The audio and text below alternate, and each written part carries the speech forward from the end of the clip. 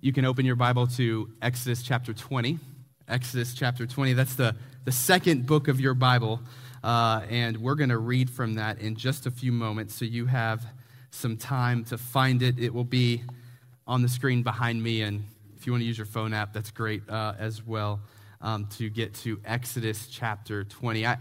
I'm curious this morning as we all gather on this Father's Day. Dads, happy Father's Day to you. Where do you find yourself this morning? I want you to take a moment and ask that question. Where do I find myself this morning? Not in the physical sense. Yes, you're at Hernan Middle School in the auditorium, but where's your soul this morning? Do you find yourself in an encouraged place? Do you find yourself in a frustrated place? Do you find yourself in a place where you are waiting on God to do something and you're getting tired of waiting on Him?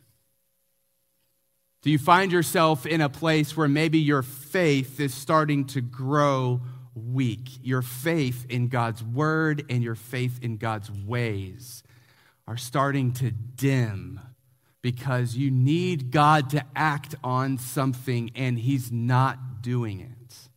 Or at least you can't see it. Where do you find yourself this morning? As you know, 2 weeks ago, we started a new sermon series called For Your Joy. And this is a sermon series on the 10 commandments that we find in Exodus chapter 20.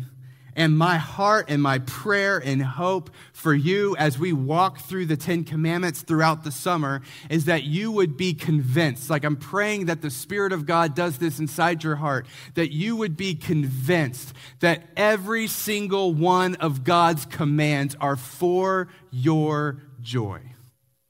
That every single one of God's commands are His caring about you and your life and you flourishing. I pray that you would be convinced that all of God's commands and all of His ways and all of His word is given to you in love. We know that God's character from Scripture is the definition of love, that God is love. And so everything He says and everything He does is for your good, for your joy, because He loves you. And I hope as we dig into the commands and continue to do that no matter where you find yourself this morning, that the Spirit of God would do something in you that convinces you that He really is after my joy, even when I can't understand how. God proves this to us in the 10 Commandments in Exodus chapter 20. If you remember, 2 weeks ago, we started this, and we studied the first commandment. But we started in Exodus chapter 20, verses 1 and 2, these kind of introductory verses to the 10 Commandments. And what does God say to us? He says, listen, I am Yahweh, the Lord, your God.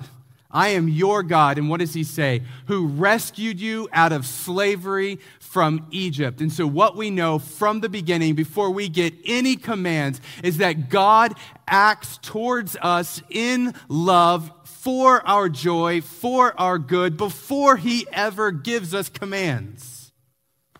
Exodus 20, I rescued you from slavery, right? 10 plagues. I broke the hand of Pharaoh. I led you out of there. I parted the Red Sea. I protected you in the wilderness.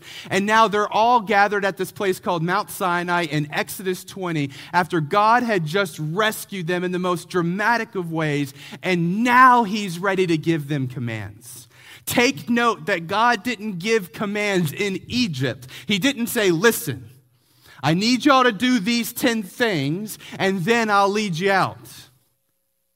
He led them out, and He said, here is how I'm calling upon you to live, and it's for your joy, it's for your good. I've proven that to you. And so it's in that context that we study the 10 commandments. So 2 weeks ago, we started with the first one where God says, you shouldn't have any other gods before me.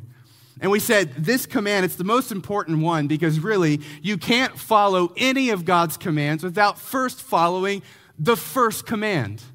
Because the first command deals with the heart. It deals with, do we trust that God is good? Do we trust that he's righteous? Do we trust that he is the one who's able to determine what is good and not good and beautiful and right and true and moral? Do we give God the place of God in our life, or do we trust other things in the place of God? And that's what we talked about 2 weeks ago. But this morning, we're going to go to the second commandment here in Exodus chapter 20. So we'll be in Exodus 24 to 6, verses 4 to 6. And as we read it, I think the immediate challenge before us is going to be this. What does this look like for me? I don't really struggle with the literal things that I'm reading about here in Exodus 24 to 6. So how does this apply to my life? So let's read it, and then we'll understand what I mean by that. Exodus 24 to 6, here's the second commandment. God says this to Israel and to us. You shall not make for yourself a carved image or any likeness of anything that is in heaven above or is in the earth beneath or that is in the water under the earth. You shall not bow down to them or serve them, for I, the Lord your God, am a jealous God, visiting the iniquity of the fathers on the children to the third and the fourth generation of those who hate me, but showing steadfast love to thousands of those who love me and keep my commandments. So, what does this have to do with us? Okay, we could go straight literal. Okay, guys, don't carve statues of things and bow down to it, all right? If you haven't done that in the last week, great, just don't do it. Well, okay, in our culture, in our society, this isn't really a common practice. All right, so what does this mean for us? And here's my even greater question, is why is this command for my joy? Why is this command for my good and for my flourishing? And so I think the best way to wrap our minds and hearts around the second commandment and what it means for us is let's go study an incident where Israel blatantly violated the second commandment. And let's see what was going on there and what happened. And so you're going to find that in Exodus 32. So if you hang a right in your Bible, just about 12 chapters, you're going to come to Exodus 32. And this is, as you'll see, a pretty flagrant violation of the second commandment. But I think it's going to help us to understand what is the heart behind this commandment. And so, Exodus 32, let me give you a quick context, then we'll read it. So, Israel is still at Mount Sinai. So, in Exodus 20, God gives the 10 commandments, and then Moses goes right on up the mountain. He's at the top of Mount Sinai. Now, he is receiving the law from God. Now, so in addition to the 10 commandments, and this is a lot of things, like he's getting building plans for the tabernacle and like decoration plans for the tabernacle and what the priest should wear. I mean, it's a lot. And so Moses is up there with God, writing down a lot, receiving the law, and Israel is down at the base of the mountain, and their leader has been gone for a really long time. And so they're starting to get nervous in the wilderness. They're in a place camping out that they've never been before. They know there's hostile nations all around. And so their leader has been gone, this is the guy that God's been leading and talking to, all right? So we haven't seen him in several days. And so there's fear starting to set in that maybe something happened to Moses. And if something happened to Moses, that's not good for us because God talks to him, right? And so they're starting to get anxious. And I think it's easy in this chapter to kind of look at the Israelites and be like, what are you guys doing, right? Well, I think all of us would get nervous if our leader, who God talks to, we hadn't seen him in a while, and he went up into this mountain all by himself, maybe a mountain lion, if those exist in Egypt, got him or something, right? So this is the context of Exodus 32. All right, let me read verses 1 to 6. When the people saw that Moses delayed to come down from the mountain, right? Where is this guy?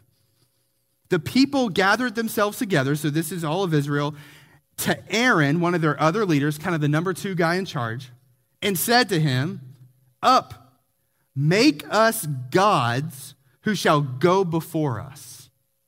As for this Moses the man who brought us up out of the land of Egypt. We do not know what has become of him." So Aaron said to them, "Take off the rings of gold that are in the ears of your wives, your sons, and your daughters, and bring them to me." So all the people took off the rings of gold that were in their ears and brought them to Aaron. And he received the gold from their hand and fashioned it with a graving tool, very specific language, and made a golden calf. And they said, "These are your gods, O Israel, who brought you up out of the land of Egypt." Wow. When Aaron saw this, he built an altar before it. And Aaron made proclamation and said, "Tomorrow shall be a feast to the Lord." And we talked about this last week. If you look in your Bible, Lord, Lord, that's all caps in your English Bible. That's your Bible telling you that the word Yahweh, the name of God, is there. So they're confused. They're starting to blend all kinds of different worldviews and stuff together. Verse 6, "And they rose up early the next day and offered burnt offerings and brought peace offerings. And the people sat down to eat and drink and rose up to play." Pretty obvious violation of the second commandment here. But what's going on? What's going on with Israel? In the midst of their impatience, where's Moses? In the midst of their anxiety, did something happen to Moses? We're in the wilderness all by ourselves. What do we do? In the midst of all of those things, they lost trust in God, and their hearts reverted to what they saw the secular culture around them, what they would do in a circumstance like this. So they just came from Egypt, which they lived for a long time, and Egypt had its own religious culture and its own way of worshiping and their gods that they worshiped. And so in the midst of their anxiety and impatience, they reverted away from what God said to do to what they saw other people to do in this particular circumstance. You know, this is one of those passages that makes my job easy as a preacher, because someone preached on it first in the Bible. So Stephen, when he gave his sermon in the book of Acts chapter 7, he preached on this specific circumstance. So look at Acts 7, 39 to 41. I'll just toss it up on the screen real quick. This is Stephen preaching, and he says, "Our fathers refused to obey him," that's Moses, "but thrust him aside, and in their hearts," look at this, "they turned to Egypt, saying to Aaron, 'Make for us gods who will go before us.' As for this Moses, who led us out of the land of Egypt, we do not know what has become of him." He just quoted Exodus 32. "And they made a calf in those days and offered a sacrifice to the idol and were rejoicing in the works of their hands." And so what we know from Acts is that what was happening in the hearts of the people in Exodus 32 is they reverted back to Egypt. Instead of worshiping God in the way that God told them to worship him, they remembered how they did it back in Egypt, and they would carve idols and worship it. And so that's exactly what they did. So the question for us is, how do we relate with this? As people who, my guess is we don't struggle with carving idols out of gold and worshiping it. How do we relate with this? Well, I believe that Exodus 32 and then the interpretation that we also get from Acts 7, appreciate that, Stephen. I think what they do is they help us to understand this about the second commandment. I'm going to put this on the screen for you. To understand this about the second commandment, we violate the second commandment when we allow our impatience and or our anxiety to give us permission to amend God's word and God's ways. Let me say that again. We violate the second commandment when we allow our impatience and or our anxiety to give us permission to amend God's word and God's ways. In other words, I give myself permission when I feel tension in my heart, when God's not showing up in the way that I think he should show up, or when something's going on and I can't wrap my head around it. I give myself the permission and I give myself the authority to no longer bear the image of God and reflect who God is to the world, but to literally carve out for myself an image of God that I think should be. See that?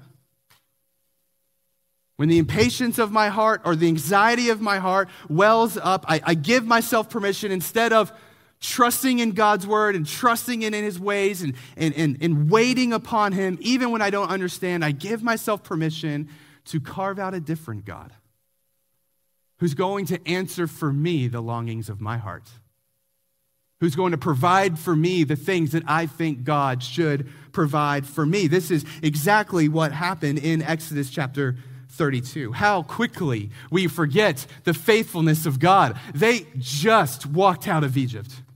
They just saw 10 plagues. They just saw the Red Sea part in two, and they walked on dry ground, and it crashed over the Egyptian army. They saw God lead them through the wilderness and miraculously provide for them. God had done all of these things, and how quickly we forget the things that God has done for us. And then they looked at the world around them for something different because God wasn't showing up in the way that they felt God should show up in that moment.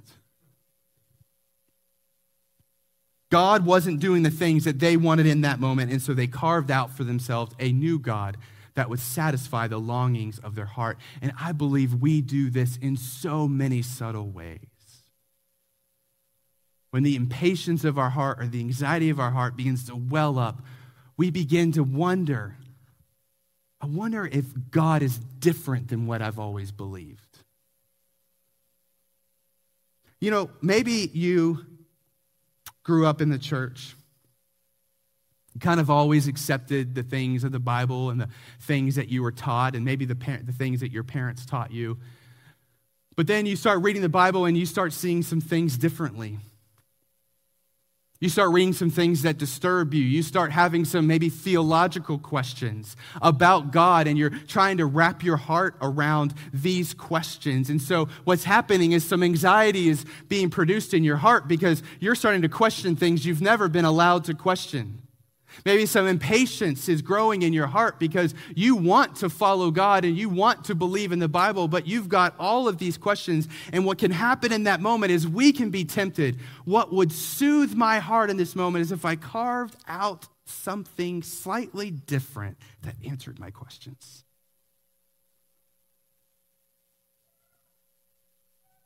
Or maybe we have relational tension going on in our life, right? A longing for a spouse, a good longing for a spouse, right? A longing for a different spouse. And that relational tension is starting to grow, right? The anxiety, the impatience, right? And so what can happen is instead of waiting on God, instead of looking at his word and seeing the things that he says and what he's asking me to do is to be long-suffering and to wait and to trust him and to follow his word. But what if I carved out something different? What if his word said something slightly different? That could soothe what's going on inside of me. It could be the same things of questions of identity and sexuality. I have these feelings going on inside of me, and everybody around me is saying, you just give in to everything that you feel. That's the most true thing about you. But I'm seeing something different in God's word, and so now there's this anxiety all wrought inside of my heart, and I could carve out something different. And it would soothe what's going on inside of me. It could be financial struggles and desires. It could be conflict that you're having between other people. And God stipulates ways to deal with conflict, to go to each other one-on-one, to give each other the benefit of the doubt, right? To not be wise in your own eyes. We just did a whole series on this in Romans 12, if you remember. God has given us ways on how we relate and reconcile and live peaceably with one another, but sometimes that means we have to do hard things, and conflict can elevate tension in my heart, and I don't want to quite do it God's way. So what if I just carved out something a little different? It would soothe that anxiety. I think about people who are under oppression or injustice.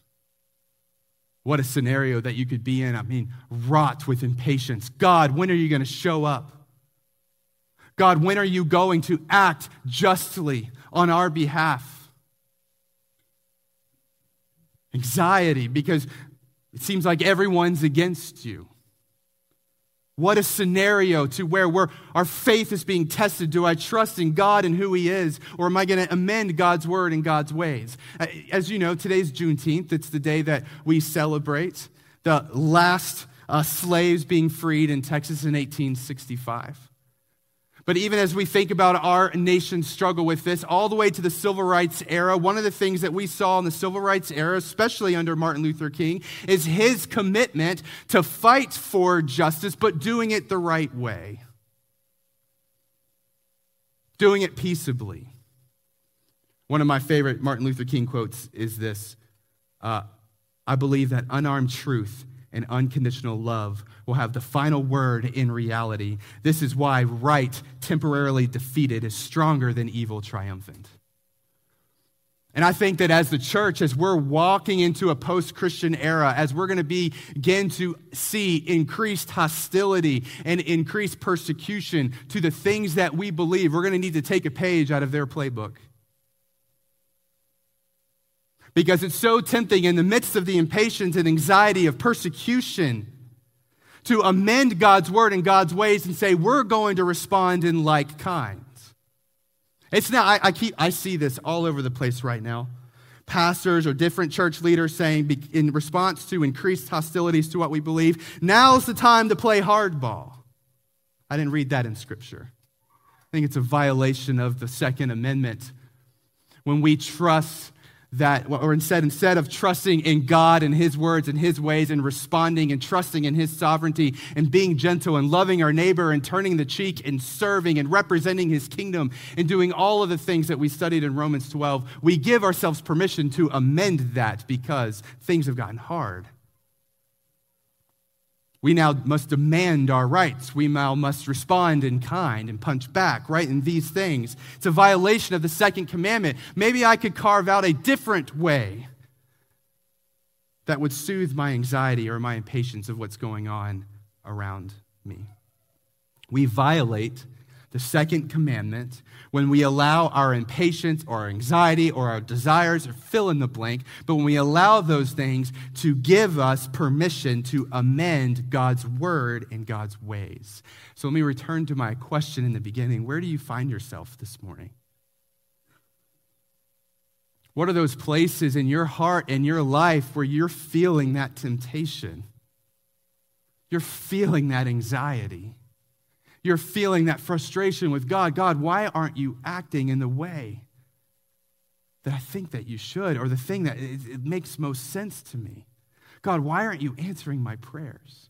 God, why are you allowing this suffering? Why did you allow this death to occur? Why are you allowing any of these things to happen? Where do you find yourself this morning?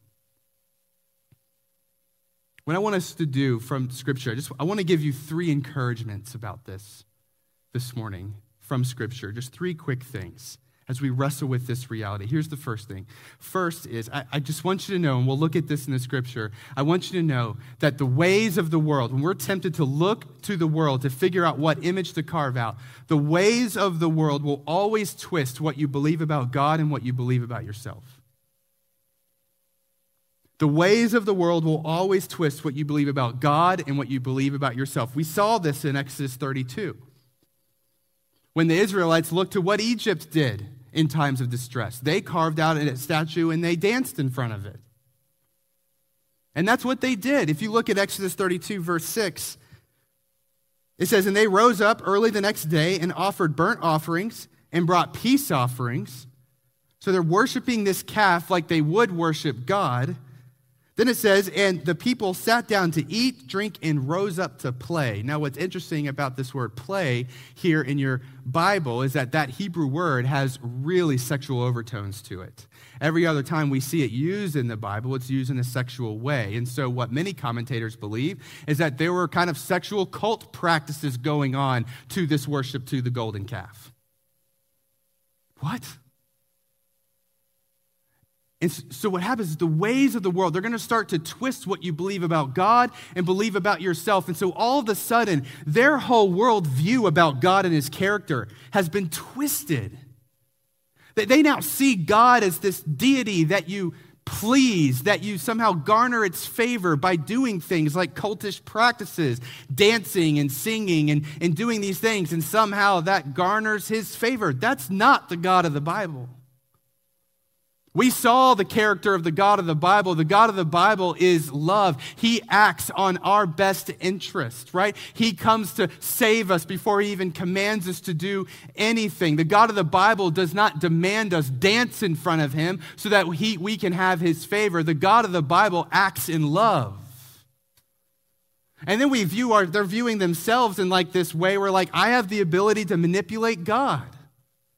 No, the Bible tells us that every single one of us are lost in our sin, and we need God's love and grace to be saved, that there's nothing that we could do to manipulate or change God's mind or to somehow garner his favor. So they've taken their theology and just tossed it straight out the window, viewing God completely differently. And over time, if we allow the ways of the world to give us the permission to amend God's word and God's ways, to carve out that different image, what's going to happen is we'll find our morality decline and our joy will decline. Because the ways of the world will twist what we believe about God and what we believe about ourselves. But number two is this as well. Second thing I just want to encourage you with is that the ways of the Lord will not soothe your heart. The ways of the world will not soothe your heart. The temptation is if I could just carve out just a different image of what God looks like, then that will soothe the anxiety and impatience of my heart, and it's a lie. I love Jeremiah chapter 10. I'll just throw this on the screen for you. Jeremiah is warning Judah right now. Hey, if you keep worshiping idols, violating the second commandment, God's going to send in a foreign nation, which would be the Babylonians, to drive you out of the promised land. And so Jeremiah is warning them because Judah was producing these idols. And look at what Jeremiah says in chapter 10, verse 1-5. He says, "Hear the word that the Lord speaks to you, O house of Israel. Thus says the Lord, learn not the way of the nations, nor be dismayed at the signs of the heavens, because the nations are dismayed at them. For the customs of the peoples," all the other nations, right, apart from Israel, "for the customs of the peoples are vanity. A tree from the forest is cut down and worked with an axe by the hand of a craftsman. They decorate it with silver and gold. They fasten it with hammer and nails so that it cannot move. Their idols are like scarecrows in a cucumber field." Every time we carve out a new image and amend God's word and God's ways, it's like a scarecrow in a cucumber field. It's worthless. It doesn't do anything. It looks weird. It's just wood and some paint to make it look nice. They cannot speak. They have to be carried, for they cannot walk. Do not be afraid of them, for they cannot do evil. Neither is it in them to do good. The ways of the world will not soothe your heart. And the temptation is for us to look to the world and think, man, it looks like They're finding all of the answers, right? I love Psalm 73. I won't read it for you, but Psalm 73, the psalmist looks to the world. He goes, they're just prospering. They're rich. They seem happy. Like, God, what's going on here? And then he goes to God's word. He goes into the sanctuary and he realizes their fate. He realizes, no, they aren't really happy. They're actually under the judgment of God is what they are. One of the things that we have to learn is that it's so tempting to look to the ways of the world and to try it out, to carve out something new for us, to see if it will work. And what we'll realize is that nothing is going to satisfy the longings of our heart because we were made to be satisfied by God and to wait upon him. This is why I'm so thankful for the Garden of Gethsemane when Jesus prays in that garden before he goes to the cross. I'm so thankful for it. Because you have Jesus in his humanity, praying to God, anxious, right? The text tells us he was anxious because he knows what's about to happen in the next few hours. And he prays to God, God, if there's any other way, there's a temptation, there's a desire to amend the way. But he was willing to trust God and move forward to the cross because he knew that God's way is good and it's right and it's for our joy and it's for our good. And he walked right into it. And so I love this account in Garden of Gethsemane where Jesus knows a way apart from God as Father is not going to soothe his heart. It's not going to do any good. It's basically a scarecrow in a cucumber field. And so let's trust God even in the midst of the hardship and the suffering and the pain, knowing that he is good. And we know that God is good because after that prayer in the Garden of Gethsemane, Jesus does go straight to the cross. And he carries with himself our sin. And he goes to the cross and he pays the penalty for our sin and he gives us his righteousness so that we know without a shadow of a doubt that God is for us even when things are hard. Ways of the world will not soothe our hearts. Number 3, last encouragement I want to give you is this, is God is a jealous God. And he's jealous for you and he's jealous for those that you care for. If you look in Exodus 20, verses 5 to 6 actually. After the second commandment, it says, you shall not bow down to them or serve them, for I, the Lord your God, am a jealous God, visiting the iniquity of the fathers on the children to the 3rd and 4th generation of those who hate me, but showing steadfast love to thousands of those who love me and keep my commandments. There's a lot of ink spilled over what God means by this. But God's a jealous God. And this is a jealous love is what this is. He knows that if you go after another God or try to carve out a different God altogether, that it's not going to be for your joy.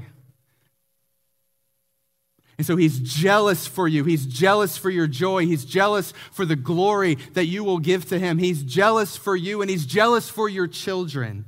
And so scholars debate, what does this mean? Is this direct punishment from God that he directly punishes future generations based off your faithfulness? Or is this just kind of more of an apple doesn't fall far away from the tree type of thing? That in your unfaithfulness, you'll teach your children to be unfaithful and so forth. And I think it's probably a little bit of both. I really don't know.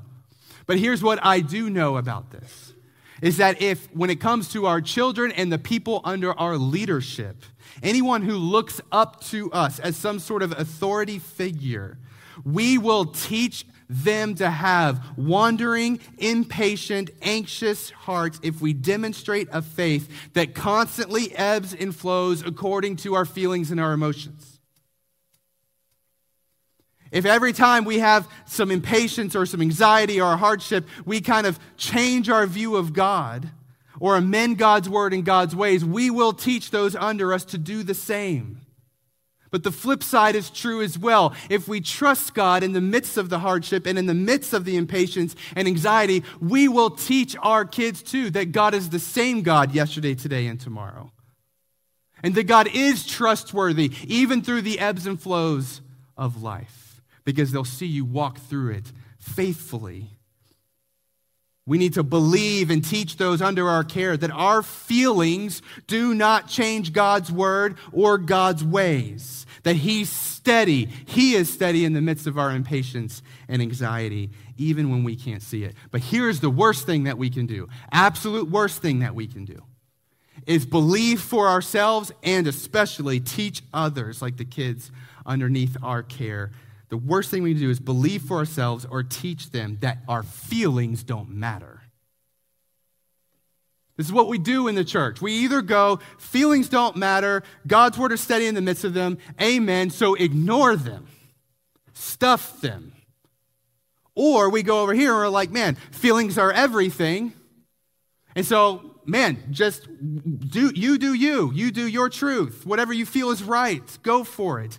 And we kind of no boundary over who God is and what His word says. But both are unfaithful. The God of the Bible cares about the things that you feel. And so the question I need to answer for us as we take this to a close is this: how do we follow the second commandment? What does that look like? How do I build a patient, trusting heart in the midst of the impatience, in the midst of the anxiety, in the midst of the ebbs and flows of my life? And what you have to do is you have to pay attention to what is going on inside of you. Your feelings. They are the very things that are pointing you to where you are tempted to carve out something different. They are the very thing that are pointing you to where you're struggling and need to be encouraged. If we stuff them, if we say they don't matter, then we are not setting ourselves up for a life of building a heart that trusts God in the midst of everything. We must pay attention to what we're feeling. We must pay attention to what is going on inside of us.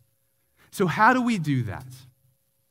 3 quick questions real fast that we learned 2 weeks ago. This is how we do it. We have 3 questions that we have to ask in community with brothers and sisters in Christ who love us, who know our story, who are for us. We can't ask these questions in isolation. This is in community, all right? No caveats there. In community, we need to ask the question, what is going on inside of me? What's going on inside of me? Where am I feeling impatience? Where am I feeling anxiety? Where am I feeling frustrated? We got to verbalize that. We got to legitimize that. We got to bring that out and say, this is what's going on inside of me. Because if you ignore it, it will dominate you. So what's going on inside of me? Question 2, what does God's word say? Man, I'm Moses. Like, where'd he go? What if he's dead? Hey, God told us to stay here. Look at everything that God has done for us. He's trustworthy. God told us to stay here. Yeah, but what if Moses is dead? In community, we got to do this thing. What's going on in me? And what does God's word say? You need each other for that.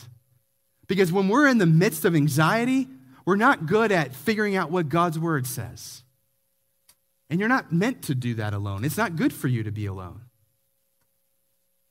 And so what is going on inside of me? What does God's word say? And then what does it look like to wait on God? The third question. What does it look like to wait on God? What does it look like to let God prove that He's a good steward of my joy? 3 questions we got to ask in community. This is how we follow the second commandment. Got to do this with one another. What's happening? What does God's word say? And what does it look like to wait on God? And if we try to do that alone, the temptation to carve out something new will be too much to bear. We're not strong enough on our own to do this.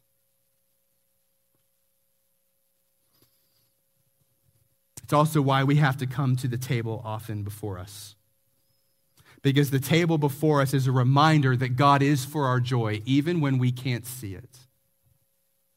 That God has rescued us, that He has purchased for Himself us as His children through the blood of Jesus. When we come to the communion table, we realize that we are coming to a place, not because we need to be cleansed, but because we already are cleansed.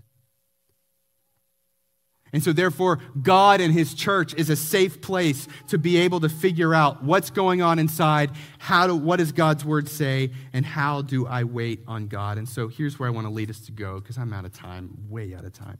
Here's where I want us to go this morning. Is I just want us to take a few moments, just quietly. And the band, if you guys want to come up, you can. And just, I want you to silently ask yourself, hey, where do I find myself today? Where do I find myself the temptation to carve out something new? To break the first commandment?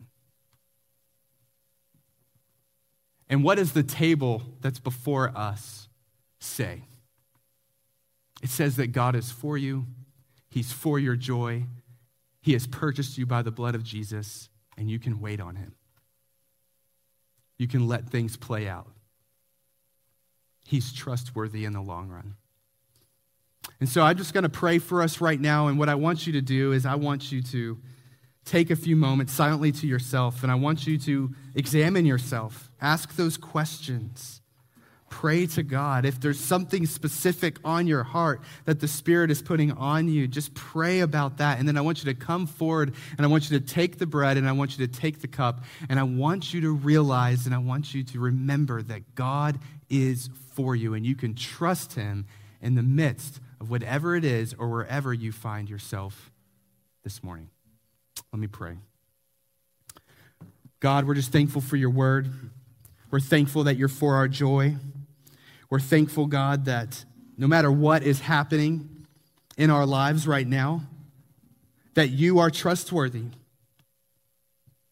Sometimes we have to wait a long time to understand, God, what you're up to and what you're doing. But I pray, God, that you would encourage us to know that you are trustworthy in the midst of it. And that anywhere else we go in the world, it's not going to soothe our hearts. It's only going to twist what we believe about you and what we believe about ourselves. God, help us to be a church community that encourages one another to trust in you in all circumstances. And I pray as we come forward to the table, we would be reminded of your steadfast love. We ask these things in Jesus' name. Amen. Take a few moments. Where do you find yourself? And when you're ready, you can come forward and take of the elements.